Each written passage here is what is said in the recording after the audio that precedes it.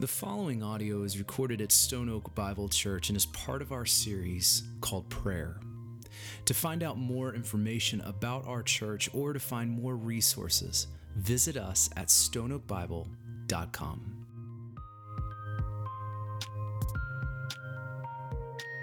Again, good morning and Happy New Year's. I hope that last night you had a good time bringing in the new year. Maybe saw some fireworks.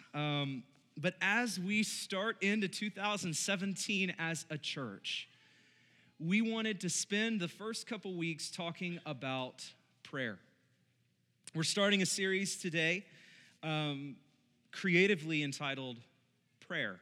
As we start our new year. The importance of this, the importance of our time together as we talk about prayer, it really can't be overstated.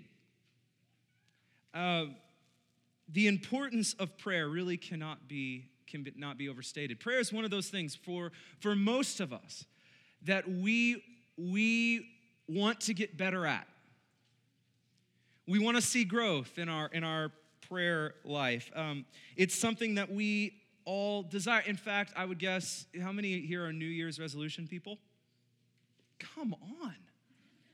I would raise my hand twice, people.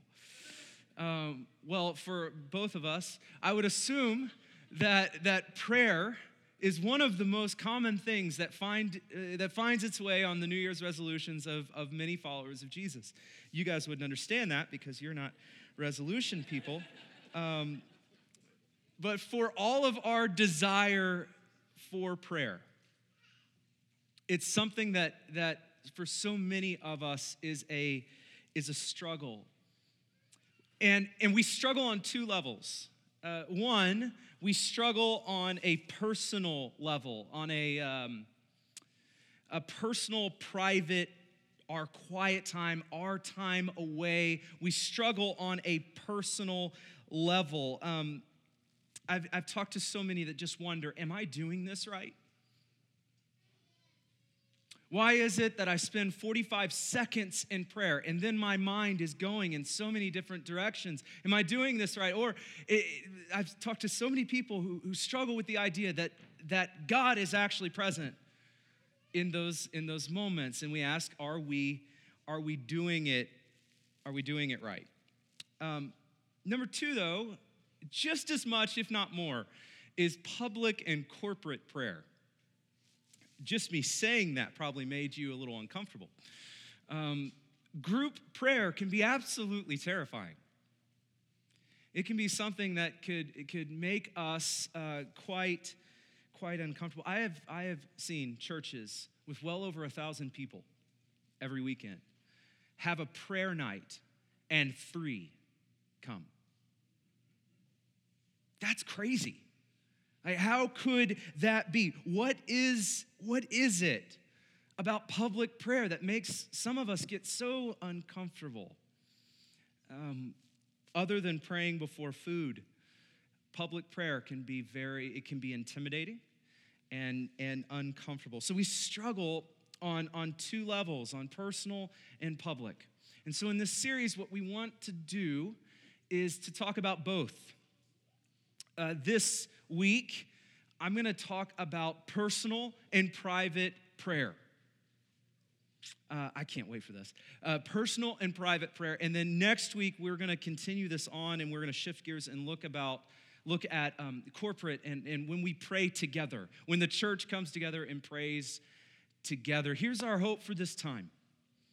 Our hope for our time over the next couple weeks is for us to be encouraged and strengthened in our prayer life, whether that be private or together, that we are encouraged, that we're strengthened, that we grow in our confidence in who our God is, and because of that we grow in our confidence when we pray.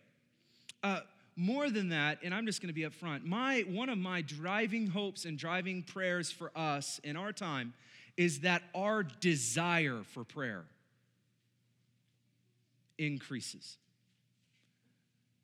Not that we're shaming you to pray more, because that's not going to work.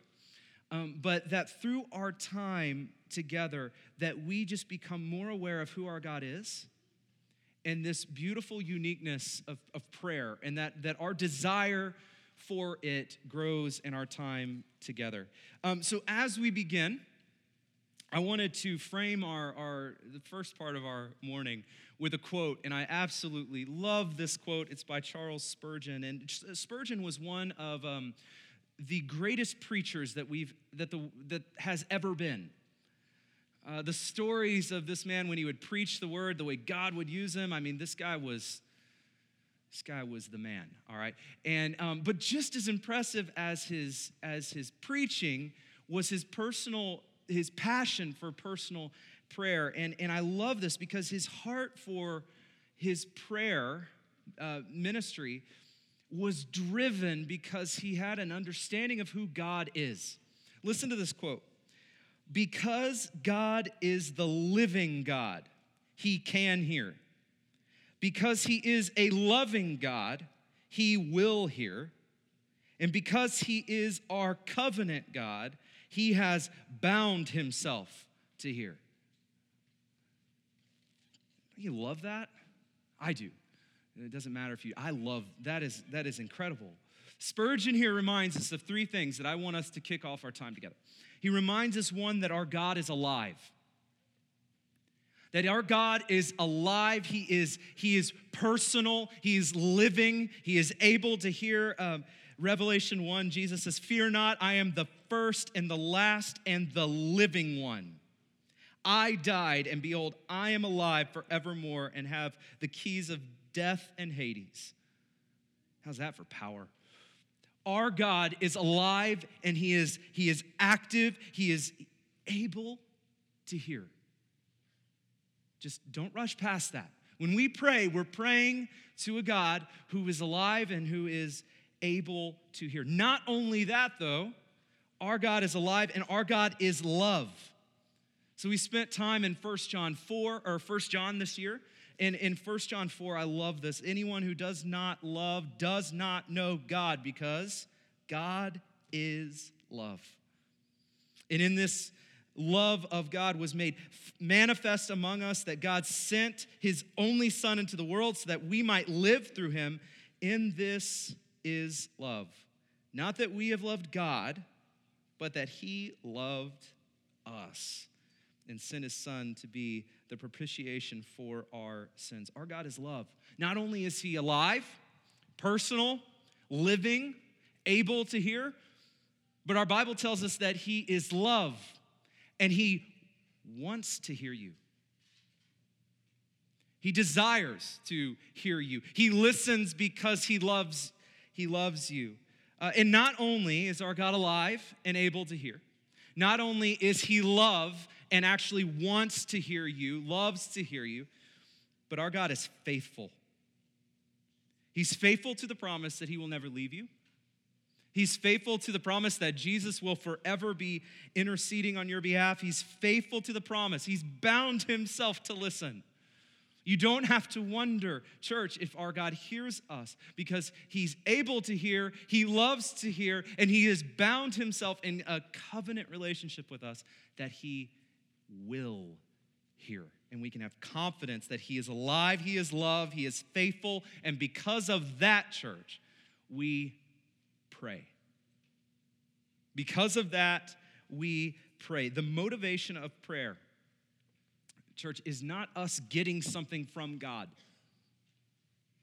The motivation for us praying is not us getting something from God, getting to God's stuff. Our motivation for prayer is God himself.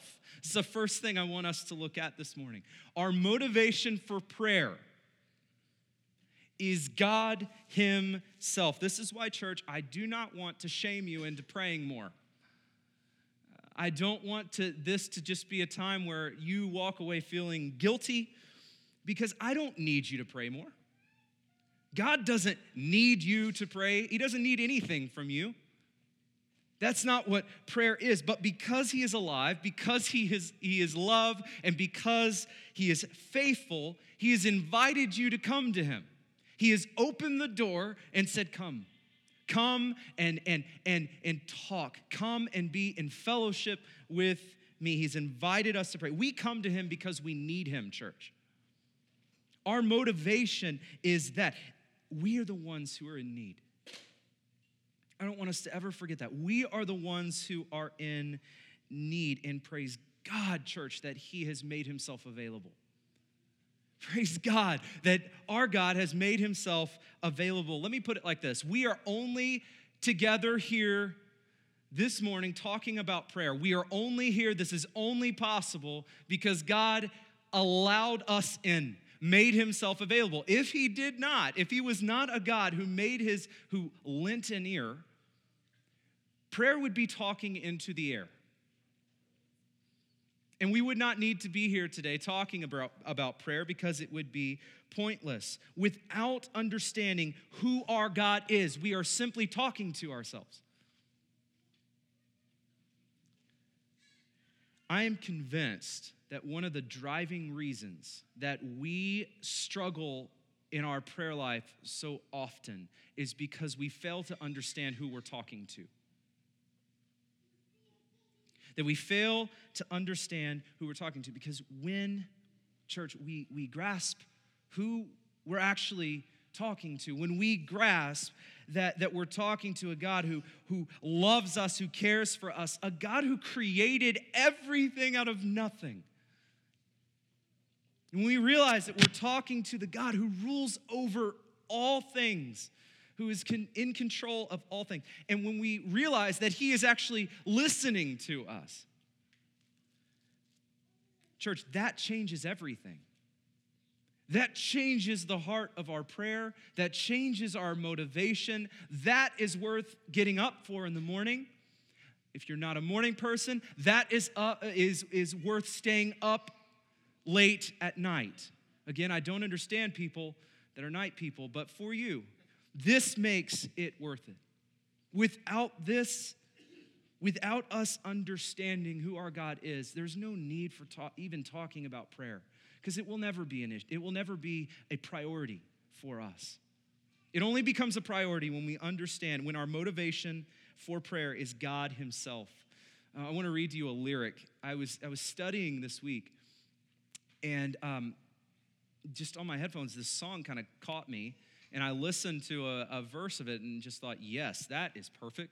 And so I wanted to read this to you because they get it. This is from a group called the Modern Post. It says, "Come and stand before your Maker, full of wonder, full of fear. Come behold his power and glory, yet with confidence draw near. For the one who holds the heavens and commands the stars above is the God who bends to bless us with an unrelenting love." Church, that's prayer. That's prayer. And when we get that, there is nothing that can keep us away from it. That is prayer. So starting from that, starting with God as our motivation, I want us to move from motivation to our model. So our motivation for prayer is God himself, and our model for prayer is Jesus Christ. If you have your Bibles, if you would turn with me to the book of Luke. There we go. To the book of Luke. And as you get there, I know as a church, we've spent a lot of time in Luke this year. And Luke is a unique book, and for a lot of reasons, but one of the reasons is because Luke talks about prayer the most out of any of the Gospels. So much so that many call the Gospel of Luke the Gospel of prayer. It's one of his primary focuses. And one of the things I love about Luke is we get this picture of the prayer life of Jesus Christ. And so let's just call this for what it is. Jesus, we believe he is the only perfect man. Amen? We believe he's the only perfect man, therefore, the only perfect man with a perfect prayer life. Amen? And Luke gives us a glimpse into that. Luke gives us a glimpse into that. And so I thought it would be only fitting for us just to look at Luke a little bit, to look at our model. Before I do this, we're going to bounce around a little bit. I could have picked so many more I just grabbed a few, okay? I could have picked so many more places to highlight, but let's just look at a couple. First, Luke 5. Luke 5, verses 15 and 16. But now even more, the report about him went abroad, and great crowds gathered to hear him and to be healed of their infirmities. Listen to verse 16. But he would withdraw to desolate places and pray. This is not the only time that Luke is going to tell us that our Savior would withdraw. Jesus would withdraw. And this is huge because this is something we really struggle with. But Jesus would withdraw from the people, from the noise, from the things, from the good things, from the ministry, from healing people, from teaching. He would withdraw. And he would go where Luke says to desolate places. Church, if Jesus had an iPhone, he would have left it back at the donkey, right? Or on airplane mode, at least.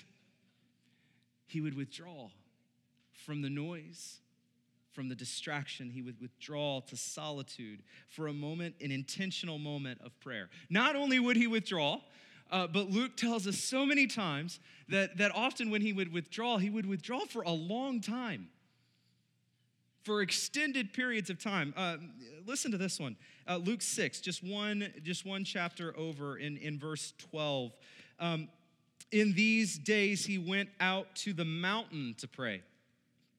And all night he continued in prayer to God. All night, Jesus continues in prayer. So not only would Jesus, which I haven't even brought up, one of the texts where he sacrifices food to fast and pray, but Jesus would sacrifice even sleep, and sleep is wonderful. And he would sacrifice his sleep because prayer is more critical, more vital. It is that important.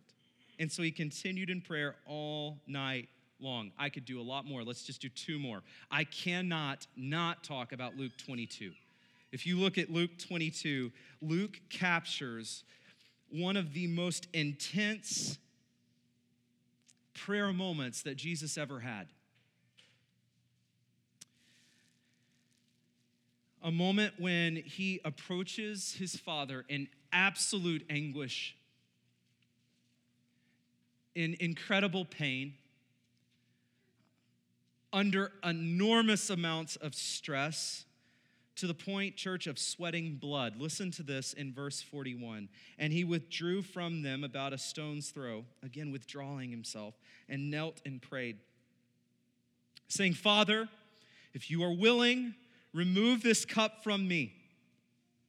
Nevertheless, not my will but yours be done. And there appeared to him an angel from heaven strengthening him. And being in agony, he prayed more earnestly. And his sweat became like great drops of blood falling down to the ground. What a moment, church. Our Savior here, Jesus, is coming to the Father and pleading to the Father for a different outcome. He's coming to the Father, pleading, please, I know what is come, please change. But nevertheless, not my will, but yours be done. He comes, can you relate to that, church, by the way? Coming to God and just pleading and pleading and praying for an outcome, hoping that he would hear and respond in a certain way. But here in this moment, Jesus lays down his will and submits to the Father's will, showing his complete reliance on the Father. We'll come back to this one. Last one, though, and I want to invite you to turn with me to Luke 11. We're going to camp here for a little bit. Luke 11. And while you're getting there, how many of you have ever wondered if you're doing this right? Prayer. All right, some of you are honest. I think it's kind of a universal thing when we sit down there are times we wonder, are we doing this right? So I have kept a prayer journal for the last 3 or 4 years, and occasionally I'll look back on it, and so often I wonder how on earth God is so patient with me. I read one the other day. I literally just whined. For like 15 minutes straight, I just whined to God. I know what whining sounds like, by the way. I happen to be around it a lot. Not talking about my wife, talking about my kids. But I just whined like a toddler whining to a father, and I wonder, God, I know if my boys did that to me, I'd be pulling out my hair, but yet my heavenly Father is patient. And here I am whining to the God of the universe. Am I doing this right? I want to encourage you with the fact that for those of us who have wondered, if you're doing this right, you are not alone. You are not the only one. You are not the first, nor will you be the last. In fact, you are in great company. Look at Luke chapter 11. And now Jesus was praying in a certain place. Again, Jesus modeling prayer again for them. And when he had finished, one of his disciples said to him, Lord, teach us to pray as John taught his disciples. So the disciples here, the men who were around Jesus the most, would see him pray, would see his prayer life. You almost get the picture that they're standing a little ways off, watching him pray, saying, no, you ask. Okay, when he's done, you ask. Okay, fine. I'll be the one, I'll ask him when he's done. You get this sense that they're watching him, waiting for him to be done, so that these are his disciples. These are his disciples. They see Jesus in prayer, and they wonder, Lord, can you teach us? Do you know what another way of asking that question is? Lord, am I doing this right? Lord, am I doing this right? So just no matter who you are, how young, how not so young, how new to the faith, how mature in the faith you are, all of us have room to grow and have room to learn. And so the disciples come to Jesus after he finishes, after they wait and see he's done, and they ask him, Lord, teach us to pray. Lord, are we doing this right? And then in verse 2, and Jesus, he said to them, when you pray, and now here comes Jesus' model. Here comes the model. Father, hallowed be your name, your kingdom come. Give us each day our daily bread and forgive us our sins, for we ourselves forgive everyone who is indebted to us.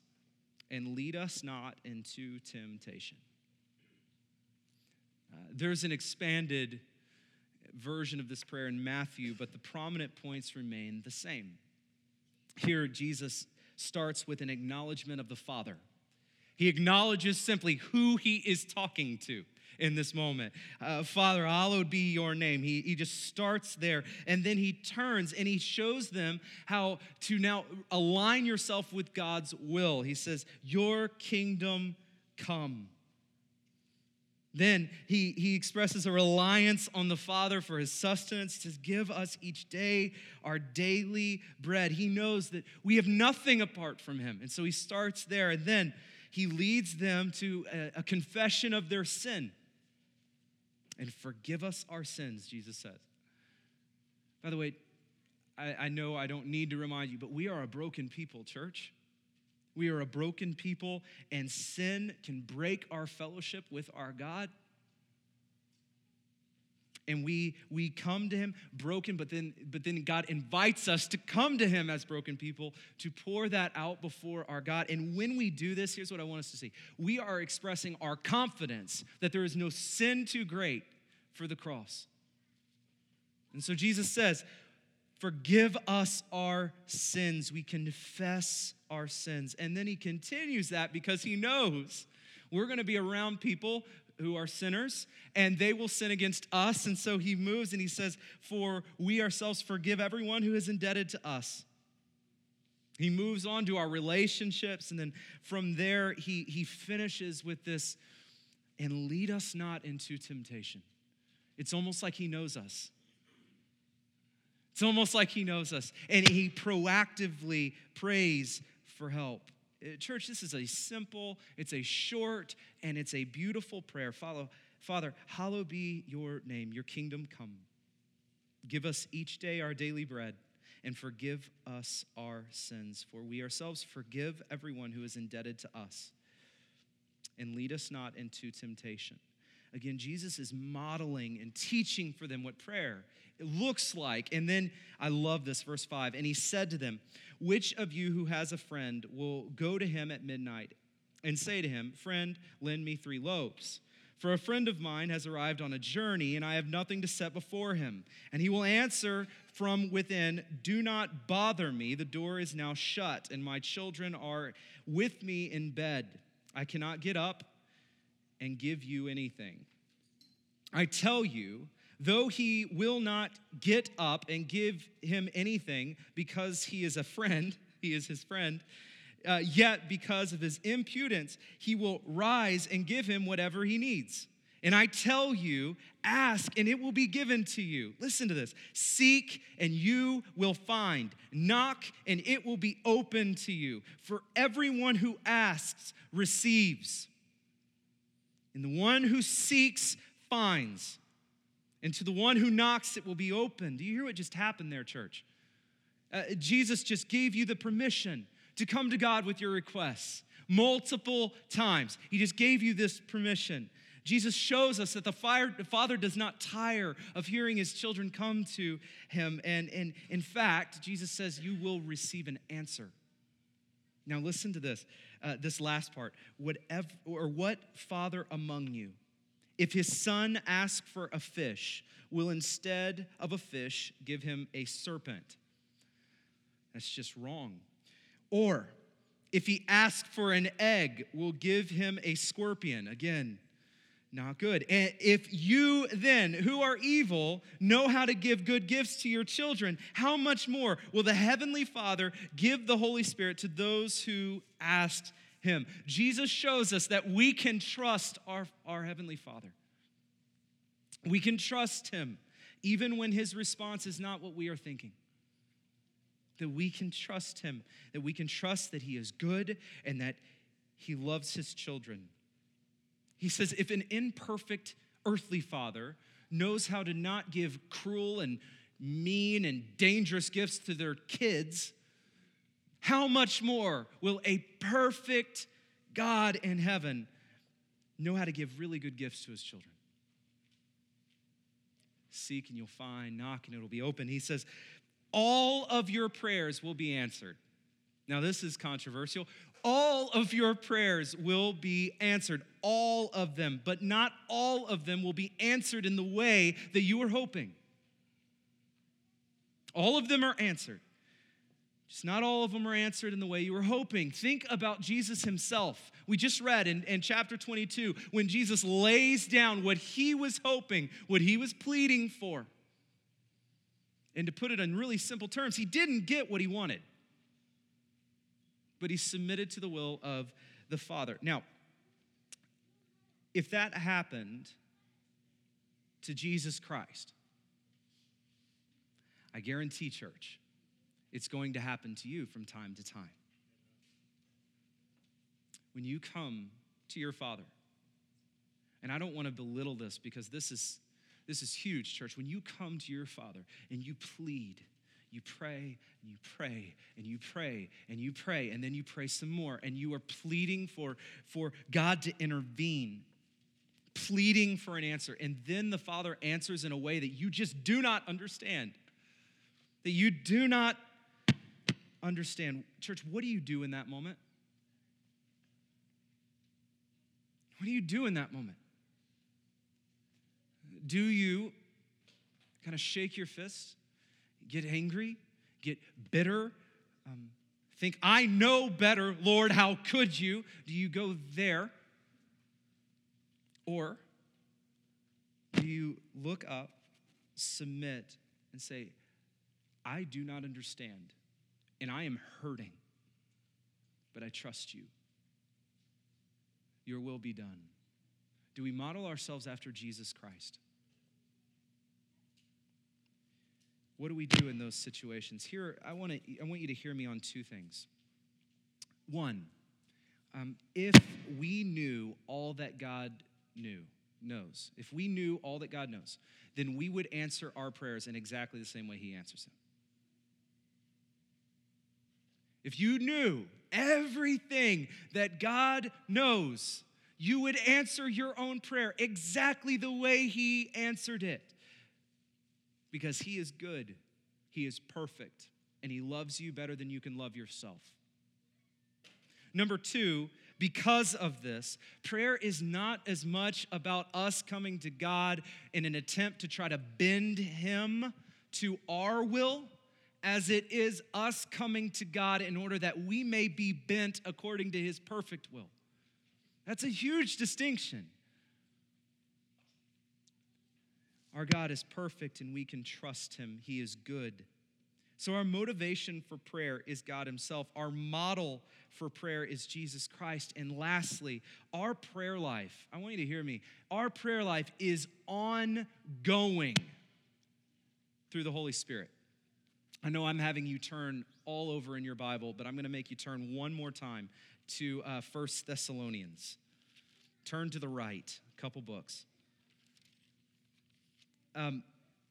While you're getting there, so Paul wrote this letter to a church in Thessalonica, and he's giving instructions, and in this letter, toward the end of the letter, when he's kind of landing the plane, trying to bring things to a conclusion in chapter 5, he's going to finish with this instruction. Listen to this. Rejoice always, verse 16. Rejoice always, pray without ceasing, give thanks in all circumstances. For this is the will of God in Christ Jesus for you. He gives 3 commands. Paul gives us 3 commands. He says, and they're each similar, and they relate. He says, rejoice, pray, and give thanks. Rejoice, pray, give thanks, and then attached to each one of those commands is an adverb. He's telling us how we are to do these things, and he says, always, without ceasing, in all circumstances. Paul here is communicating that prayer, giving thanks, rejoicing, these things are not supposed to be things that stop, but they're supposed to be ongoing, constant, having no end. So rejoice always. Pray without ceasing. Give thanks in all circumstances. And then Paul adds, for this is the will of God in Christ Jesus for you. That's it. Take that in. Take that in. This is God's desire. This is God's plan for you, that you do this. So, does that describe your life? Rejoice always, pray without ceasing, give thanks in all circumstances. Does that describe you? Or maybe, is this just one of those weird commands that God didn't really mean? More like a heavenly suggestion that we need to kind of slowly work towards somewhere up here, but not really ever get to. Is that one of these? Or did he actually mean for us to live this way? Was Paul saying that we can actually walk and live our lives like that? Rejoice always, pray without ceasing, give thanks in all circumstances. And if he meant it, which he did, if he meant it, how? How on earth do we do this? And to kind of talk through this, I want us to understand 2 things here. One, prayer, this sounds really simple, really, like a no-brainer. I need to say it, though. Prayer is a single moment. Here's what I mean by that. Prayer is a single moment, meaning being in an attitude or being continually in prayer requires you to actually stop and pray, right? It's an actual moment where it's set aside intentionally to communicate with God, to speak, to listen, to be.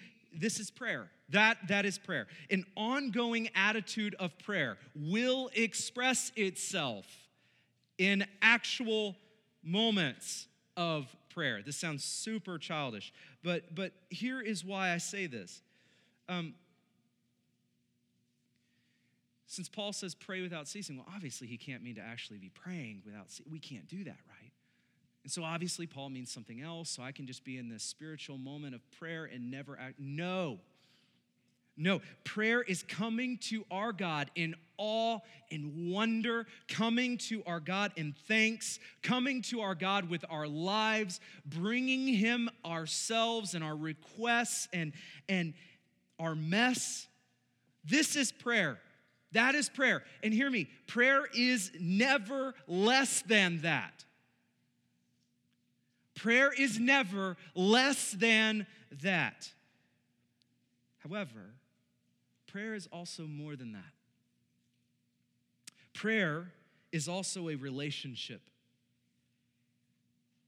Prayer is a relationship. Now, as I said, obviously, we are not going to be able to be in our prayer closets for 24 hours a day. We have families, we have jobs, we probably should sleep and eat from time to time. Also, let's just be clear, God gave us a mission to accomplish. How are we going to do that if we're in our prayer closet 24 hours a day? So obviously, I mean, how do we do that? Hear me, prayer without ceasing is only possible through an ongoing, active relationship with our God. And that relationship with God is only possible because of the work of Jesus Christ. And that relationship is now experienced through the Holy Spirit on a daily, ongoing level. In other words, church, I want you to hear me when I say this. You are not an Old Testament saint. You're not an Old Testament saint, meaning you do not need to go to a holy place. You do not need to wear holy garments. You do not need to wait for a holy time and a holy moment to communicate with your God. You, through the work of Jesus Christ, through his work, what he has done, have an ongoing, open door relationship with the God of the universe. You have that through Jesus Christ. And now, through the Holy Spirit, you get to walk in that and enjoy that. You do not have to go to a holy place. You are a holy place. You do not have to go to a temple. You are the temple. The Bible tells us that the Spirit dwells in us. That means after you say amen, after you stand up, after you close your journal, whatever you do, after that moment, because of Jesus Christ, because of his work, because of what he has done, your communion with God does not end. It carries on past the amen because of the Holy Spirit dwelling in you. It's ongoing. It's continually. It's walking in the Spirit. Our prayer life is ongoing through the Holy Spirit. David asked in Psalm 139, where can I go? Where can I go to get away from you? Not in those exact words. But where can I go from your Spirit? Where can I go that you are not there? Church, the answer is nowhere. Nowhere. You are a child of God and dwell. Your Father is ever present. Ever present. And our relationship with him extends beyond the amen. It extends beyond the amen because the Spirit dwells in you. The motivation for prayer is God himself. The model for prayer is Jesus Christ, and our prayer life is ongoing through the Holy Spirit. So what I'd like for us to do is to examine ourselves. In light of this, I want us to examine ourselves. I want us to ask just a couple of questions to ourselves. Don't need to answer them out loud, but you do need to answer. I want you to ask and answer these questions as we examine ourselves. First, what is your motivation? What is your motivation in prayer? What is your motivation? Is it because you feel guilty? Is it because you know, you're like, ugh? It's like that workout routine that you want to start. You know it's looming, but it's there. You feel guilty for not having started it already. Is it like that? What is your motivation? Or is it because you're constantly trying to get things from God? Is it because he's kind of like this cosmic ATM machine, this wonderful heavenly genie, just existing to grant you your wildest dreams? Is that why you come to him? Church, I'm just thinking as a dad, if my kids came to me for either one of these reasons, I'm doing something wrong. I don't want that. I don't want that. God doesn't want that either. What is your motivation? If not only are both of these motivations off, not only are they both off, but both are not going to sustain you. They're not. If you pray only because you're guilted to pray, that negative pressure is not going to last. It's just like any diet or exercise routine that we're guilted into trying. It doesn't last. That's not a lasting motivation. And I don't want to guilt my children to talk to me. Let's talk to dad. I don't want that. That's not a relationship. That's legalism. It's more of a punishment to talk to me than anything. I don't want that. And if you pray only to get things from God, is there any wonder that your prayer life is not vibrant? Because when we pray and he doesn't give us what we want, our ATM machine's broken, so then we try to do things on our own way. We live our lives to get what we want in life and to focus on us and me. It's a me-centric prayer. And is there any wonder why it doesn't last? Is there any wonder? What tends to happen in either one of these scenarios is the first time that we get serious about our prayer life is when a crisis hits us. And we realize, oh, I can't fix this one. This is out of my hands. Now I know I can pray. Now I know I can come to him. Neither of these motivations work, and neither one of these motivations are true. We are a people who our motivation is driven, church, by the realization who we're actually talking to, who God is, that God himself, creator, provider, sustainer, perfect, holy, good, just, that God would actually stop and listen and love you and want you to come to him, not just for his things, but for himself, to enjoy a relationship with him. That realization changes everything. When we realize he has invited us to come to him, that changes everything. Suddenly, our motivation is not self-centered. Suddenly, it becomes very God-focused.